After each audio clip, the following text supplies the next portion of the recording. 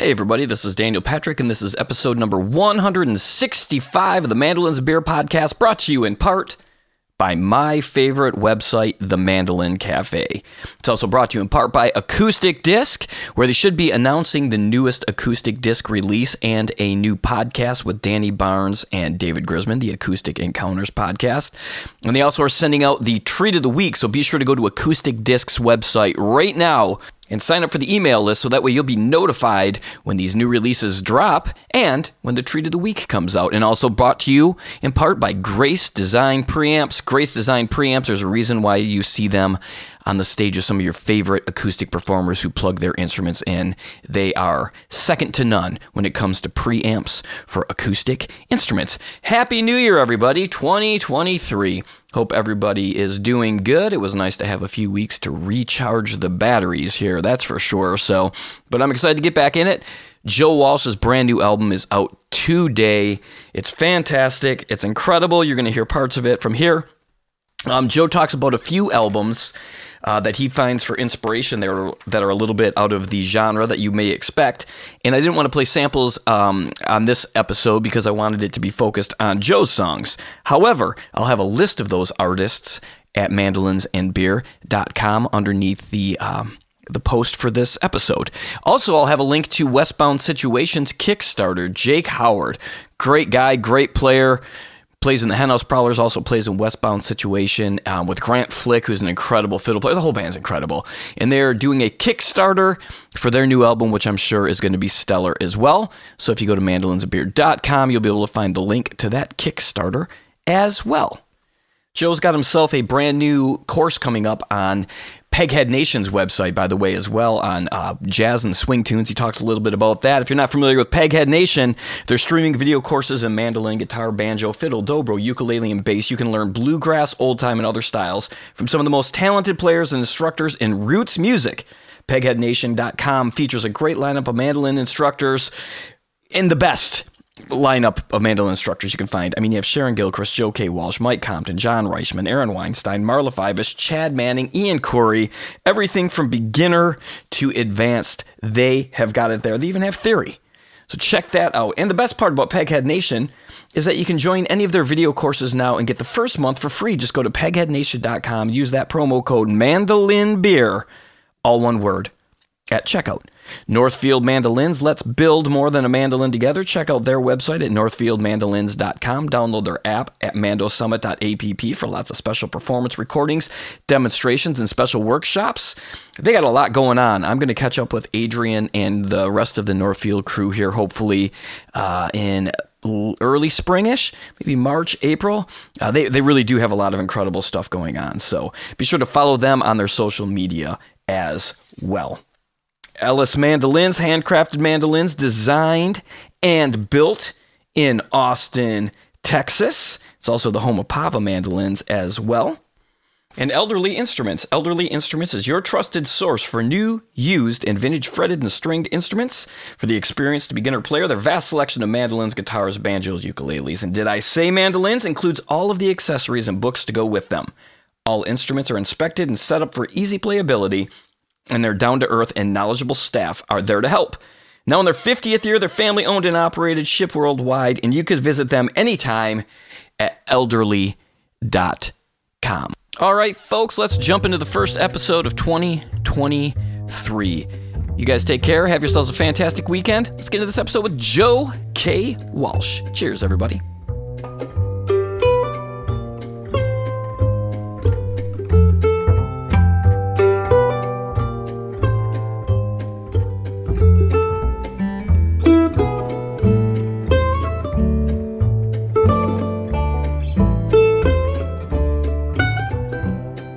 All right, it is always a pleasure to welcome back to the podcast Joe K. Walsh. Joe, how's it going? Happy New Year, buddy. Great to be with you, man. Thanks for having me. Oh, man, thank you for doing the podcast again. You got this brand new album coming out this Friday, and this episode will air the day that is available, so everybody should pause now and go purchase the album from Bandcamp. Is that, or what's better for you? Bandcamp, your website? What's the preferred? Yeah, it's on Bandcamp. It's through the label. I'm on a label, but honestly, I don't know how to pronounce the name of the label. It's Ade Ropa Oh, yeah, it's Joe Brent's. Yeah, it's Joe Brent's label. But yeah, it's on Ade Ropa Records, and through their Bandcamp or my Bandcamp, or honestly, I'm just happy to have people listen to it too. So if people just go stream it, that's good too. I just believe in the music, and I'm excited to get it out there. It's incredible, and we will get into that in a minute. First off, you're doing some release date shows around this album. Yeah. Put together a little band. It's always hard to get together. I only did 5 dates because it's a really special crew, and with everybody's various schedules, it's hard to get everybody aligned. So, but 5 dates is pretty good. That's more than I've done for some of these records. Who's going to be in the touring lineup? Well, I feel really lucky to have such a special crew together. It's Daryl Anger on fiddle, and Greg Gordy on guitar, and Brittany Carlson playing bass, and a new friend, John Suntkin, who's going to be playing some drums, which is kind of a new thing. I never brought a drummer on the road, and I got a lot of history with all those other folks. Lots of gigs over many years, but it should be fun to see what happens with a drummer in the mix. And he's a drummer. He also performs on the album, right? That's right. Yeah. When a drummer goes on tour with you, since it's the first time, like, is it a full drum set? Is it just snare and a kick drum? Oh, it's small. Yeah, I think he's bringing, 2 or 3 pieces. I don't even know what they all are, to be honest. They're round. But he's not bringing much. It's like brushes and just a couple things. Oh, man, that's exciting. And it's all Northeast based. I know Boston is on there. Portland, Maine, and Saratoga Springs at Cafe Lena, and Guitar Town, which is that nice thing down in Connecticut, and then up in northern Vermont at the Zen Barn.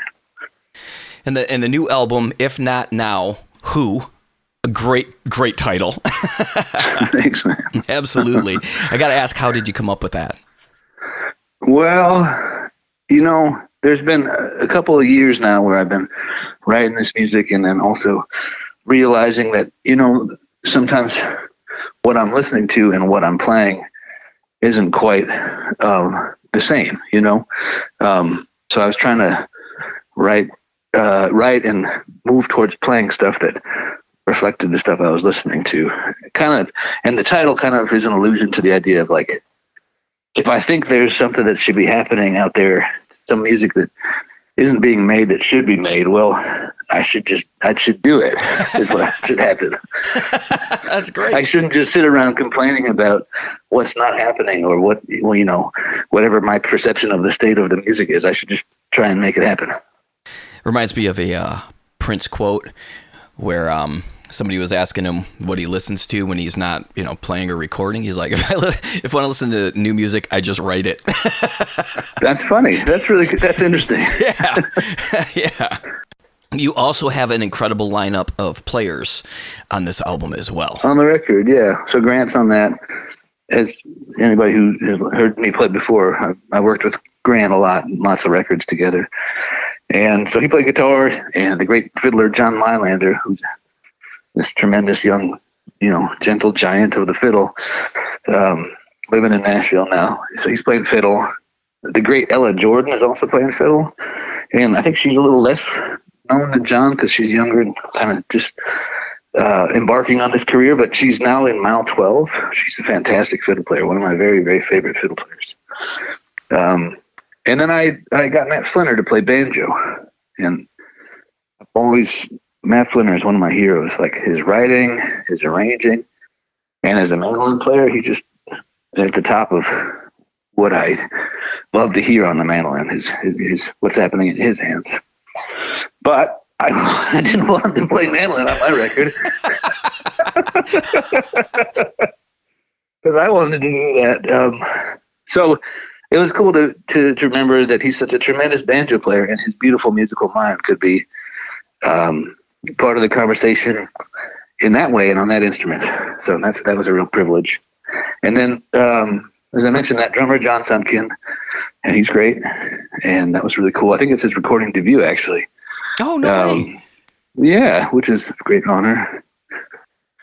And then for many years, I've been making records with this bass player, Carl Doty, who actually shares my hometown.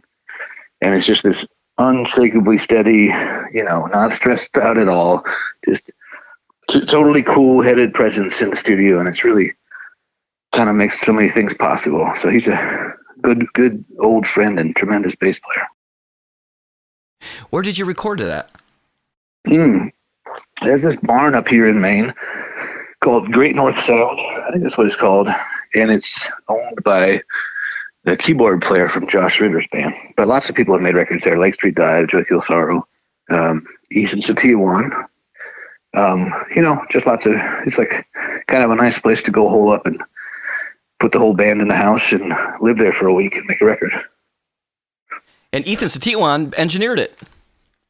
He did. That's true, yeah. It's nice to have a mandolin player on the dials. Yeah, that's great. And then mixed, we were just talking about Dave Cinco before we started recording. Speaking of, having a mandolin player on the dials, I think Dave plays the mandolin. And he used to build them. So, that was nice to have. I mean, I have a lot of faith in Dave Cinco. So, and then Dave Glasser, it's just like all these people you have faith in, and then you don't have to worry about other stuff. And I have to, it's great to hear. I mean, you were just here in Charleston, and so I got to, hear you play that beautiful Gilchrist 5 feet away from me. And it's the mandolin tone on this entire recording is just awe-inspiring. It sounds... Oh, thanks, man. It sounds like you're sitting right in front of me. That's great. And I have it was cool to have the appreciation of actually, it wasn't that long ago. So it was just like, wow, that literally sounds like he's sitting right here. And that's so hard to do on albums, I think. That's the goal, isn't it? I mean, that's why, everybody's always asking what pickup I use. And it's like, I don't have a pickup. I want it to sound like it sounds. And I haven't found one that does that. So it's like, to me, that's why we do it. I like the way the mandolin sounds. And hopefully it's maintained all the way through the process. Do you bring, I know you have some mics. Did you bring your own mics to this recording? Yeah, I bought, I resisted this for many years, but I finally spent the money and bought an old KM84. And I had always read the Dog recorded on that, and I think Mike Marshall and Matt Flinner has one that's really similar. And it's like all these people are my heroes, and I love the way they sound, and the microphone's part of the equation. So I finally just accepted the cost, and it was I don't regret it at all. It's like it's a game changer. And again, though, the cost in the instrument world that we play in is all kind of relative at that point too. It's obviously it's more expensive than a blue chip pick, or whatever pick that is out there for that higher price range of people. Like, I can't imagine playing with an expensive pick or using an expensive mic. I'm like, well, you have an expensive mandolin.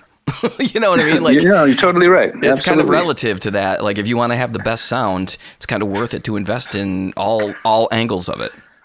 Totally. And like, I wasn't, even still, there's situations where I'm not aware of, like, if something's not working, why it's not working. But gradually I've gotten more and more variables that I can understand. And having a microphone that I love makes so many things easier. And I can understand how to function in the way I want to, knowing that microphone will be there. So yeah, and it probably clears a little mental space when you go into recording for you. Absolutely. If you don't have to worry about everything. You're like, okay, I've done all the things I can do. I've worked on my tone. I've got this mic that I know delivers. I've got the people on the dials. Let's make music.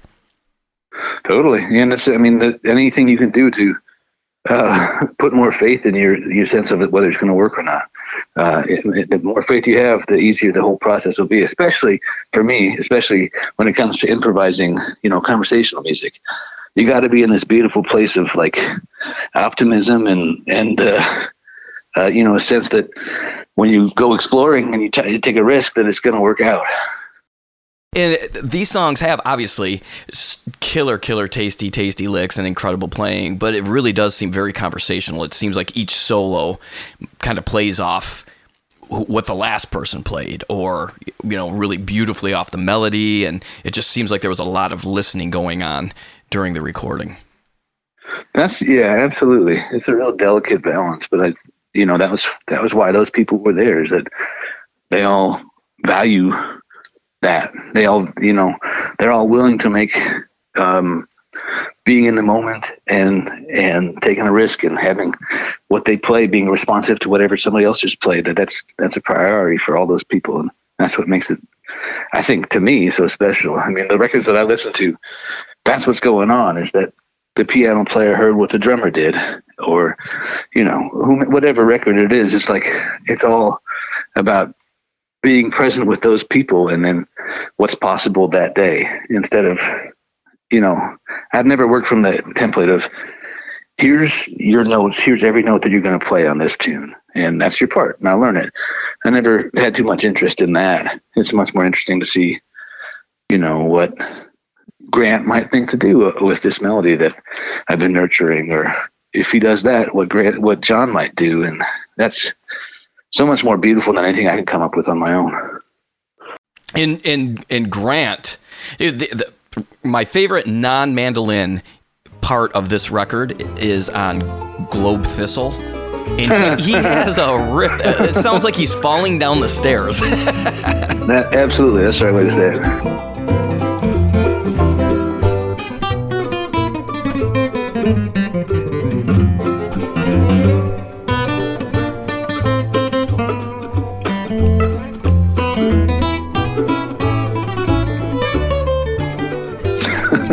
I played some of that stuff for Bruce Malsky, and he's listening very, generously. And then at the end, he's like, "Who made Grant Gordy?"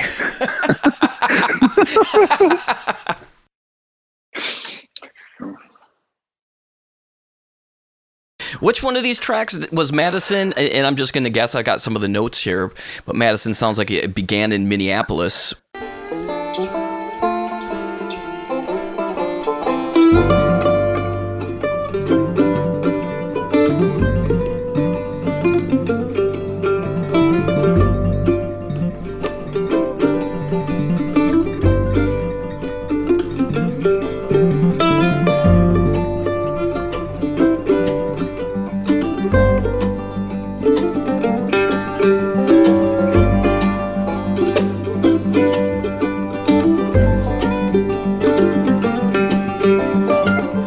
That's the one, yeah. Just killing time waiting for the light rail there on the way to the airport, and always having the mandolin in hand.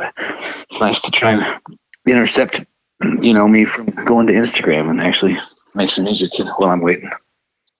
How long ago was that one started? Was that an older tune or one that was? It was quite a while, actually.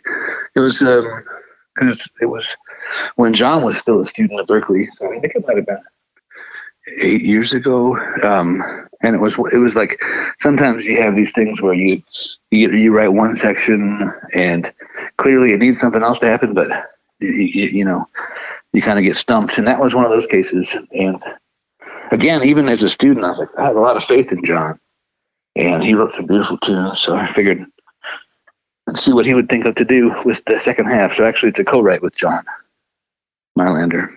And you do those writing ensembles at Berkeley. Yeah, that's been a fun thing. I don't know how many years I've been doing it, but whenever and it's not every semester, but to me, it's always the highlight of any semester where I am doing it. It's like this beautiful exchange, and everybody holds each other. Like we're all kind of trying to make sure we have something nice to present to each other every week. So the conceit is me and each of the students all write a tune each week, and then come in and play them, workshop them. If anybody wants feedback, then we can give it. And it's a good impetus to keep writing. And when everybody's really supportive, it kind of brings out the best in each other. It can be really special. And there's a couple co-writes on here. One with our buddy Andrew Marlin as well, the Bills.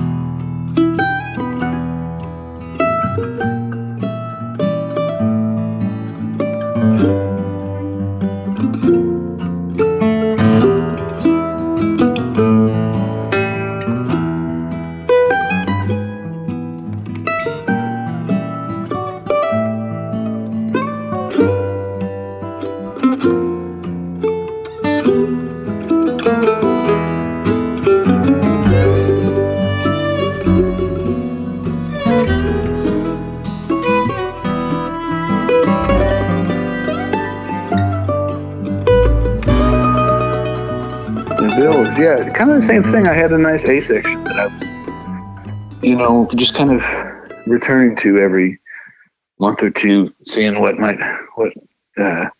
spill out. And even Daryl and I had tried to write the B section. And then I just sent the A part to Andrew, and he sent the B part back. And even he sent the title back too, which was pretty slick. Yeah. And then in the notes here it says, "Where would we be without Monroe and Frizzell?" Which is super cool. To me, like, I felt like the A part like owed a debt to Frizzell, and then of course when he came in and played that B part, it was like, oh yeah, okay, we owe a debt to Monroe as well. Yeah.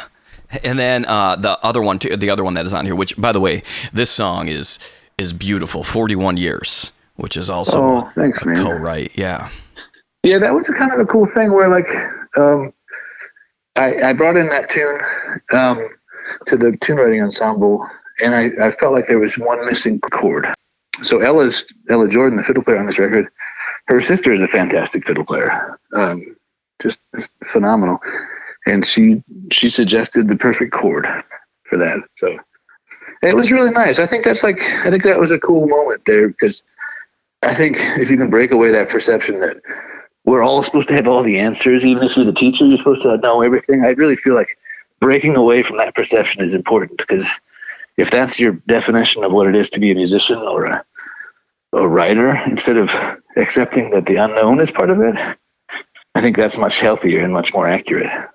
What was it about the chord? What was the chord, and what was it that really sent you into you're like, oh my gosh, that's it? Well, there was a couple notes. I had this descending double stop line, going from a D and an F sharp of a D chord, then to C sharp and E of an A chord. And then I wanted the C sharp to go to C. So, it was C sharp and E, really strongly implying an A chord. It could have been an A minor chord. It was really just sort of an open question about what those notes really wanted to do or what they implied. And she had the beautiful presence of mind to think, well, that could be the fifth and the major seventh of an F major seventh chord. And that kind of was that beautiful punctuation, that beautiful, surprising, satisfying moment that was needed right then. So the flat six chord going to the five dominant chord.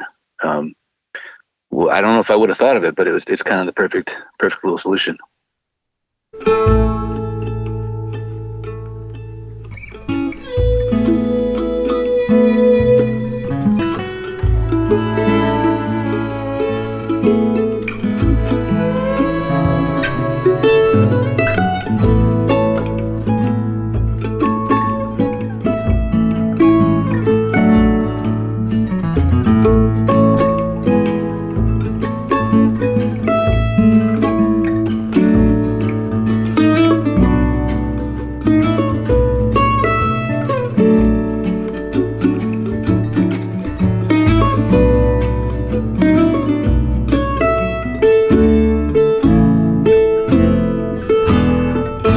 Sometimes the perfect chord is like a punchline just when you need it. and it really felt like it arrived exactly where we needed something surprising to happen. So it's really perfect. That's beautiful. That's the beautiful thing about music. I mean, I love nerdy theory stuff too, but sometimes you gotta not think about that portion of it as well. You know? No, absolutely. And you can allow yourself to think about that sort of stuff too much and forget about just what a melody should sound like and what sounds good to you, what feels good.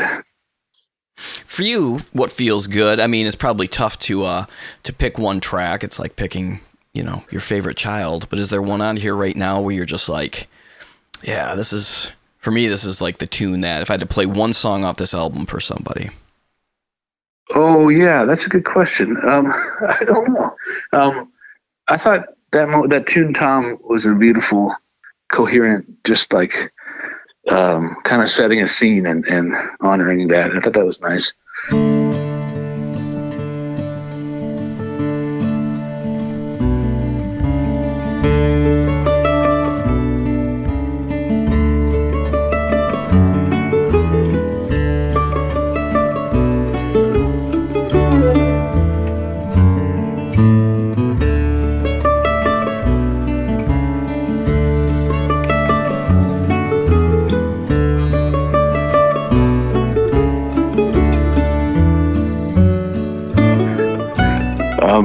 I think When It's Over is a really good tune.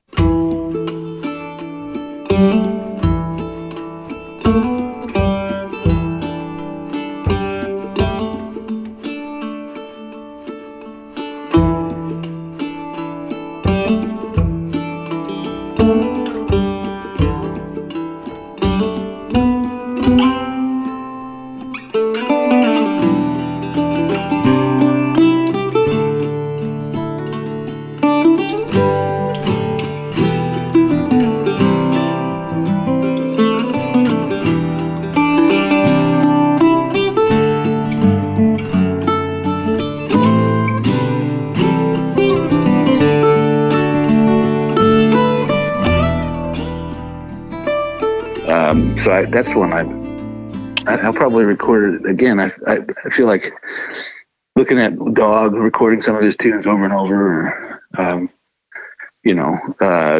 Frizzell will do the same thing, or Schofield. I should be like, yeah, this sounds beautiful this day with these people, and what does it sound like with the next year with these other folks? So. Absolutely. I love that stuff too. I mean, I love finding all the different versions, even by the same people, or totally, especially on, I don't know if you've listened to any of those new Dog Works.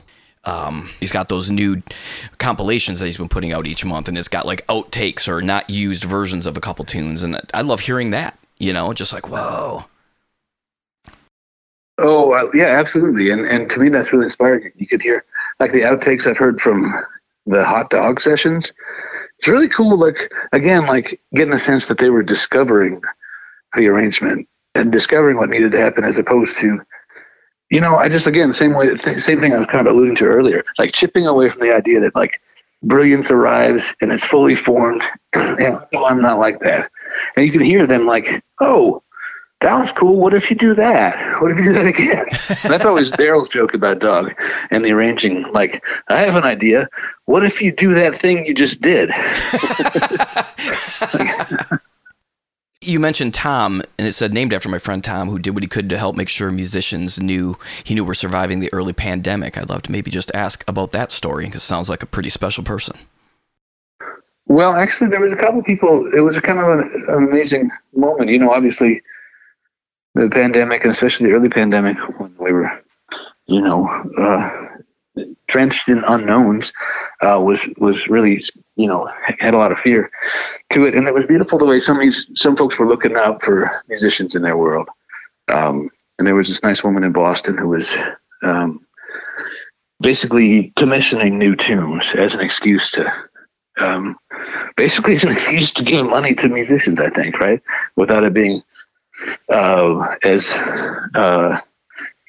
black and white as that. But so she was commissioning these new tunes and with various conceits.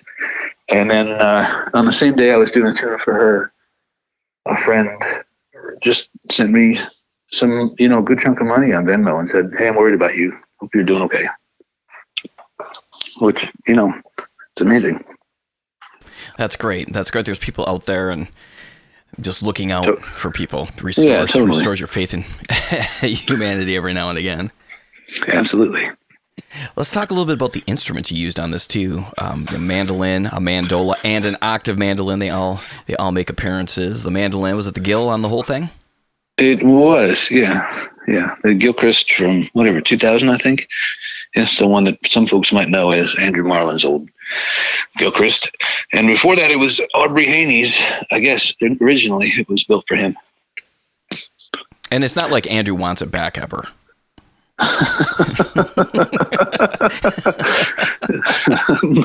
No comment. The hands help too, but good Lord, it sounded good in my hands. Yeah, absolutely. Well, yeah, man, you sound good. That's your thing. Yeah, that's a beauty. And then the mandola? So it's built by Lawrence Smart, the great luthier out in Idaho.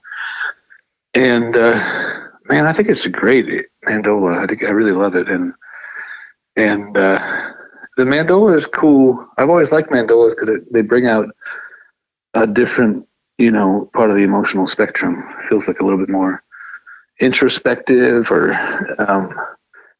not as, sort of, there's no inclination to be burning on the mandola, I think. it's cool. Even the same, the same tune that you played on the mandolin, you played on the mandola, it has a whole different tenor to it, and I really dig that. And also, it's beautiful if you're writing and you find yourself stumped, or you switch instruments and see what you hear there. So that's another beautiful thing about the mandola. Yeah, it's just so throaty sounding too. There's just something about it when every time I hear it, it hits something inside my soul where I'm like, oh my gosh. Right. Yeah. Like, what? That is so deep and cool sounding. Totally. And then what about the octave? Yeah, there's two. One is a Fletcher Brock octave that, just kind of maybe almost the exact same as what Sarah Jarosz has. That sounds great. And then I also played a Northfield octave mandolin. And they're really interesting. They don't sound like each other at all. And they're both great. And it would be hard to say one is better than the other. I really love them both. Are they the same scale length? They're a little bit different. Maybe like a half inch or quarter inch. Okay. Yeah. And do you string them?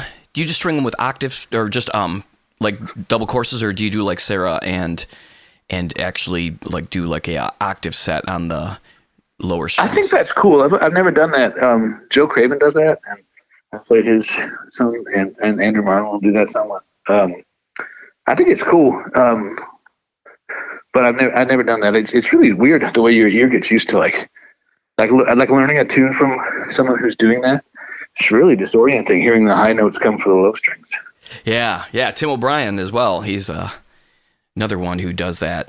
I've tried it on my Northfield. I think it's tough though getting the for whatever reason. Like sometimes I'll get a string that just won't sit right in the in the low G string. It just buzzes like crazy. I'm like, I'll just put the other string back on. Yeah, it's driving me nuts. Home. I wanted to ask you about that too. That was you were on tour with Grant and Danny Barnes. They kind of helped bring the tune to life on various stages, and so I was wondering if there's like maybe a little bit of a story behind that and how that song developed.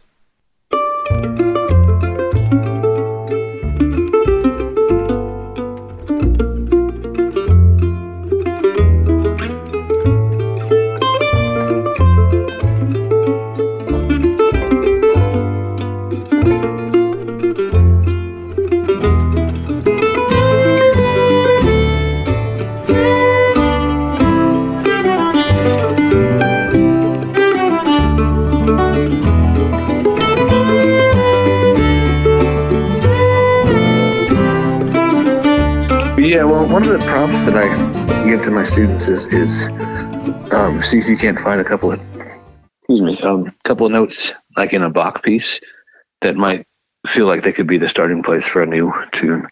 So actually 41 Years was one of those tunes that kind of came out of, a couple of notes that I found sound beautiful in a Bach piece. And this one was kind of a similar one where I spent the day playing all these cello suites on the mandolin, and then later on this tune popped out, and it was kind of reminiscent of some melodic movement or some of the harmonic ideas, but it doesn't actually borrow from any of those tunes. So it's it was sort of like marinating in Bach, but it isn't really a linear relationship to any of those pieces exactly. But that happened when I was on the road with Grant and Danny, and what a privilege to workshop a new tune with them. And I mean, it's almost like they can make anything sound good. So how do you even know if it's a good tune?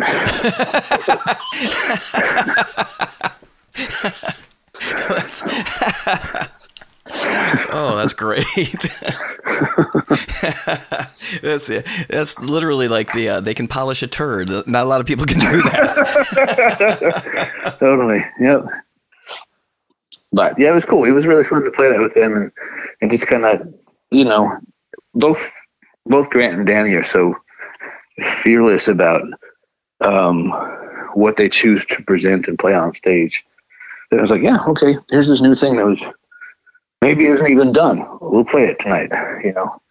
It's really cool. I still love that when I saw you, Mr. Sun, you guys did the intro to Blackbird, and it was way out And Grant just laughs, and he's just like, it just keeps getting weirder.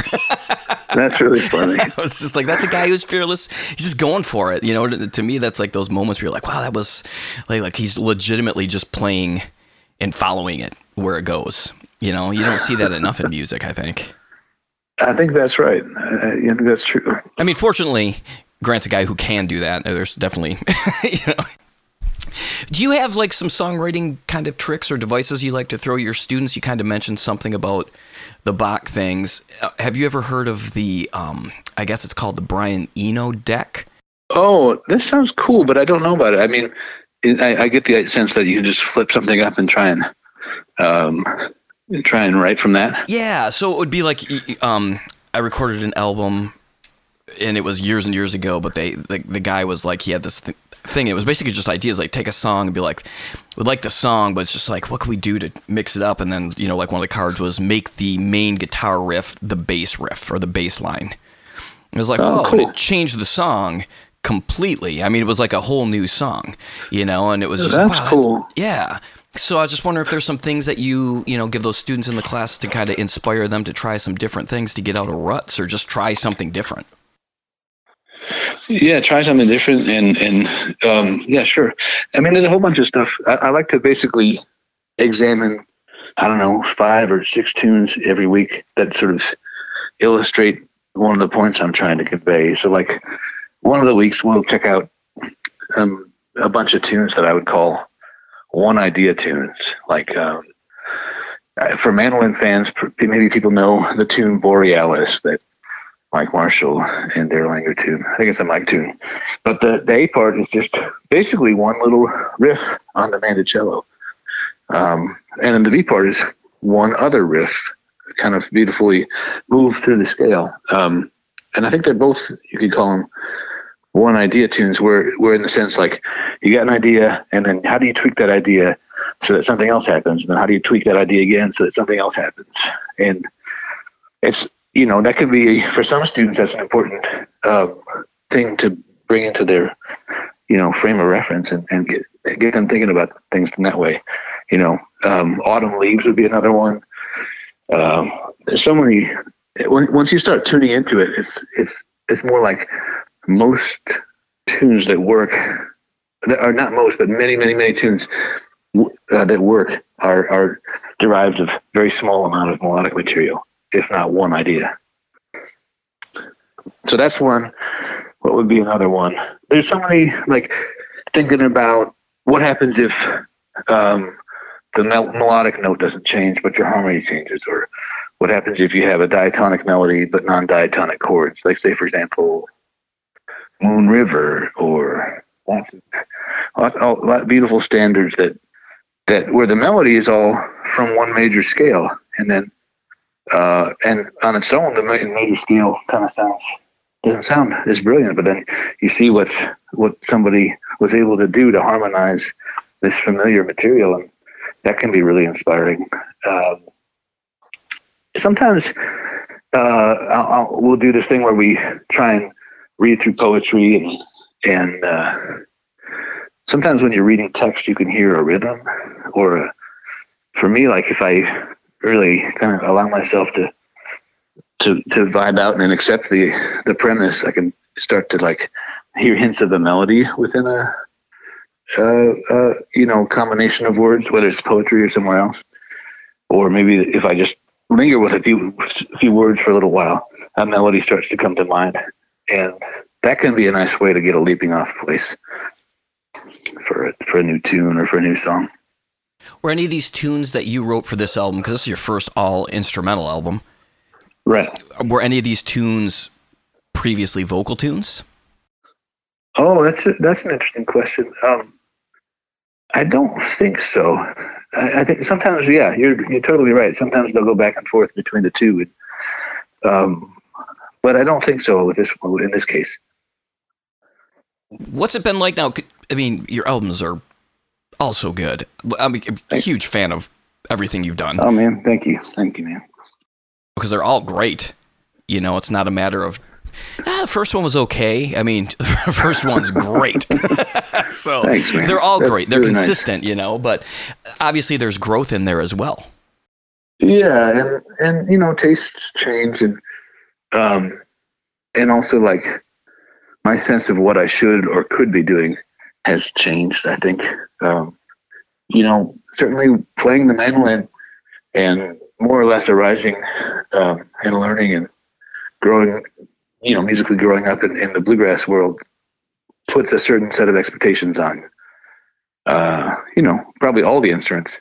I think about it with regards to the mandolin, of course, and maybe questioning or pushing back on some of those assumptions has been part of the changes. I think Mike Block says it interestingly. Like he says, the cellist Mike Block, great, fantastic cello player. He says he's interested in playing music where there's no preconceived notion of what the cello should sound like, and I dig that. I think that's cool. So part of this tune or this record was,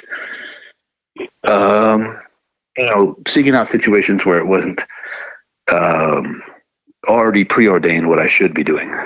And like when I actually step back and listen to look at what records I listen to all the time, it's a lot of quiet, beautiful records, as opposed to just like burning your face off shred town, and that's the stuff that I keep returning to, and that was important for me to make space for that and prioritize that. So that was what I was trying to do with this one. What are some of your favorite melodic records? Yeah, I really love that record of duets with Bill Frisell and Fred Hirsch. That's really cool. It's called Songs We Know, and that's really like, especially from the conversational perspective, to me that's like kind of the apex of it, where at any moment if you're saying who's playing the melody and who's playing backup, it's sort of neither or both. It's sort of, it's really beautiful, and that's a really inspiring record. Actually, the Frizzell record of duets with Greg Cohen, called Golden State, is fantastic. The Keith Jarrett and Charlie Hayden record, Jasmine, as in the TJASMINE.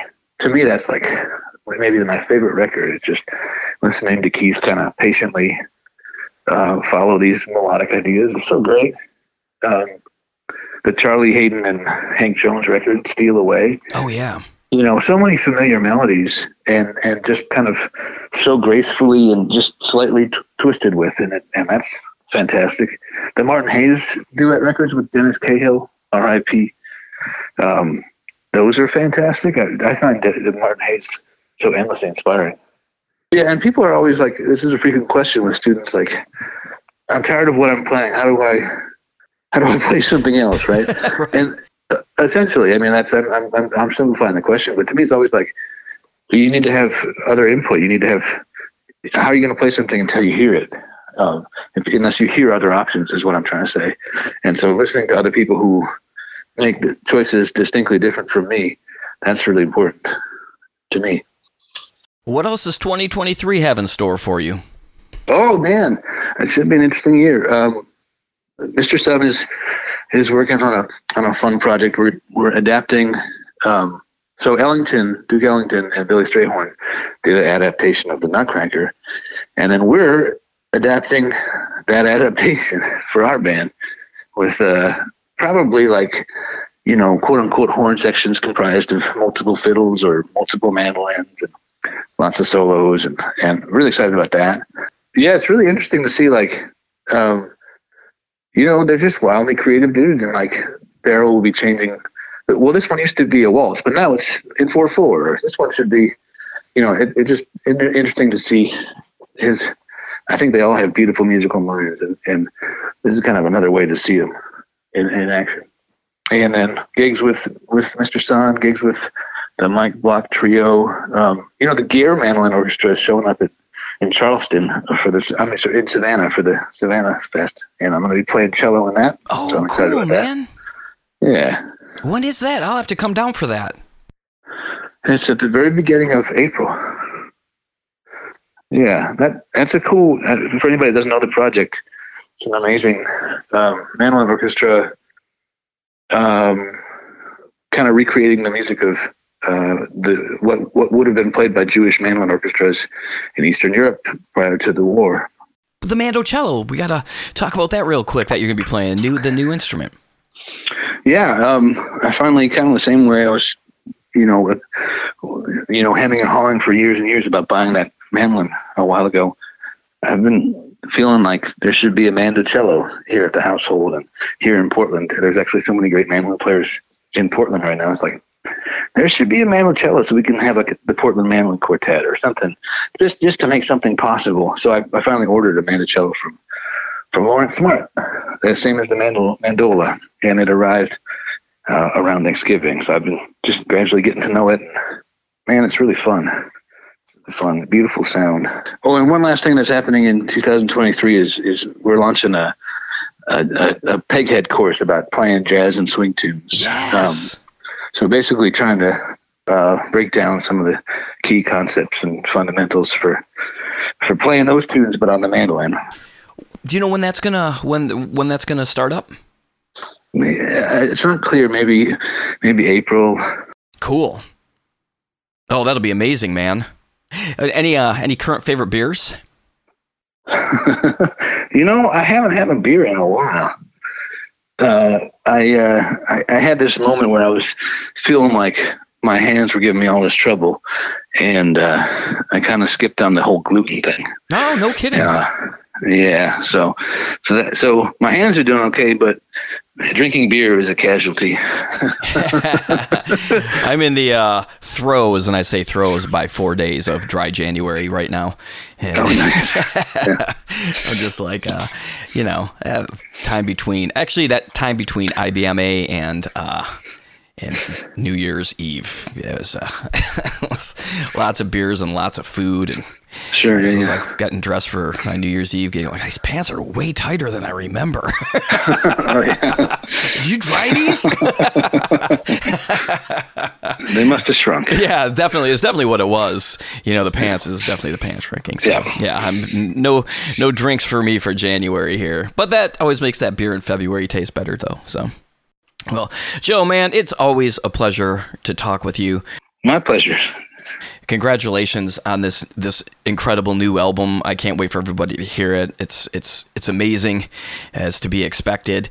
And it's nice to, by the way, it always makes me nervous, like, when you send the files. That's definitely waited a day or two before I listen to it, because I was like, oh, what if you don't like it? What if I don't like it?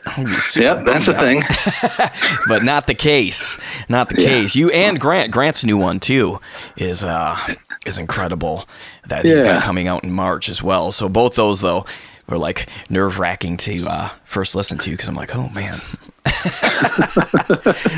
I mean, it is though. Bill Frisell's got some albums. I love Bill Frisell's playing, but there's a couple albums I'm like, he's got better. For me. He's got better. Yeah. So, totally. But congratulations, man. Thanks so much. And everybody follow Joe on his social medias. Keep up with him. Go see him live if you can up in the Northeast. And thanks again, buddy. Hey, thanks so much. Thanks. All right. Thank you so much for tuning in. Thank you so much to Joe. What a way to kick off the new year. One of my favorite players.